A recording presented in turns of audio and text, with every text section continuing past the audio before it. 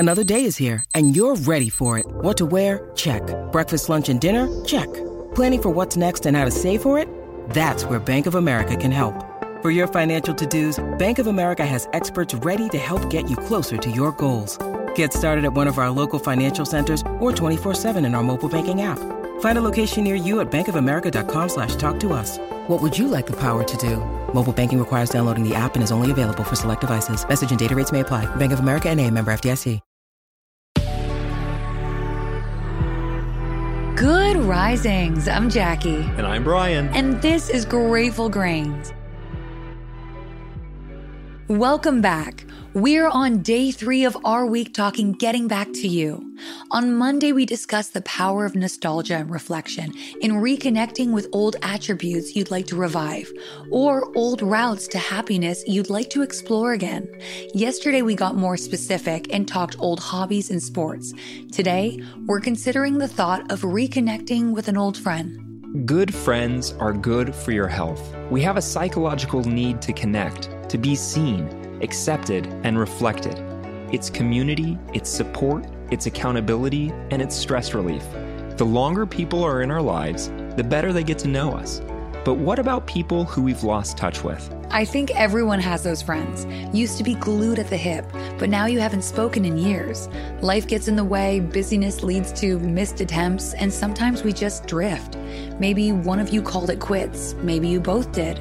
Regardless, what you used to share is undeniable. Maybe you've considered reaching out, but people change. Maybe they've changed. Maybe we've changed. Well, that's part of why this exercise can be so vital in reconnecting us with our past. When we meet again for the first time, they'll be bringing the image of us from the last time we'd spoke, whether that's 5 years ago or 20. It's like a time capsule stored in the mind of someone we used to love. If our goal is to get in touch with what we've left behind, who better to help us than someone who doesn't know us in any other way? My personal experience from these kinds of sit-downs is that you really do catch up right where you left off. It's never felt like I'm sitting across from a stranger, no matter how long it's been, no matter how much life has happened. We're carrying the comfort of the time we had together. And if there's unfinished business, you better believe that'll be there too. 100%. And by the way, if there is unfinished business, if there's some unfortunate falling out, some unspoken thing that needs to be said, some wound that's yet to heal, that's taking up valuable emotional bandwidth. And if it's something that crosses our mind a little too often, it may also be causing unnecessary stress. That's the bad kind of rumination. Take the time to hash it out. The time apart may have been exactly what you needed. After all, if we're going in with a new mindset, maybe they are too. Exactly. And what will inevitably unfold thereafter is a recounting of the major events of our lives over the course of our time apart. We'll be mulling over the most important events, the things which potentially had an impact on who we are now, and innately, what's changed us along the way. It's the perfect way to flush out exactly where you set aside something you might want to go back and pick up again. The goal doesn't necessarily have to be to bring this old friend of yours into your day-to-day life. It can be a one-time call or coffee. Maybe you're suddenly reminded of the joy you shared together. Maybe you can start to feel the same joy again. Maybe the time apart has left you both needing one another more than you knew. Friendship tends to mean different things to us when we're younger than when we're older. Maybe a friendship served a more vital role when we weren't married or didn't have children. But I think a lot of people wish they could experience friendship in the same old way again. When we meet new people as adults, it comes with all kinds of new boundaries, whether intentional or not, that we just didn't have when we were kids. We can't expect much of people's time or availability, especially from the beginning. So it takes a lot more time to get to know someone. We're not having sleepovers. We're not spending every day together.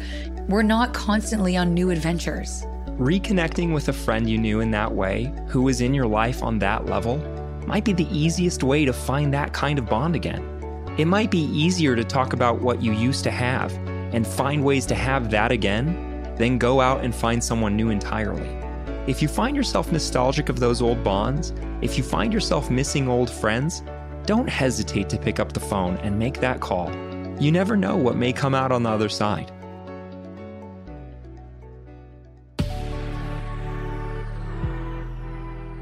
We have some exciting news. You can now search more than 700 Good Risings episodes on the new Fathom FM app, the podcast player from the future. Go to fathom.fm/Good Risings, ask questions, and hear answers directly from the Good Risings podcast. Remember, if you'd like to continue today's conversation, feel free to reach out through Instagram at Good Risings, or you can find me at B McMuffin. And you can find me at JacquelineMWood_1. Come back again tomorrow for day 4 of our week on getting back to you. Until then, remember, a better tomorrow starts with today. Good Risings is presented by Cavalry Audio.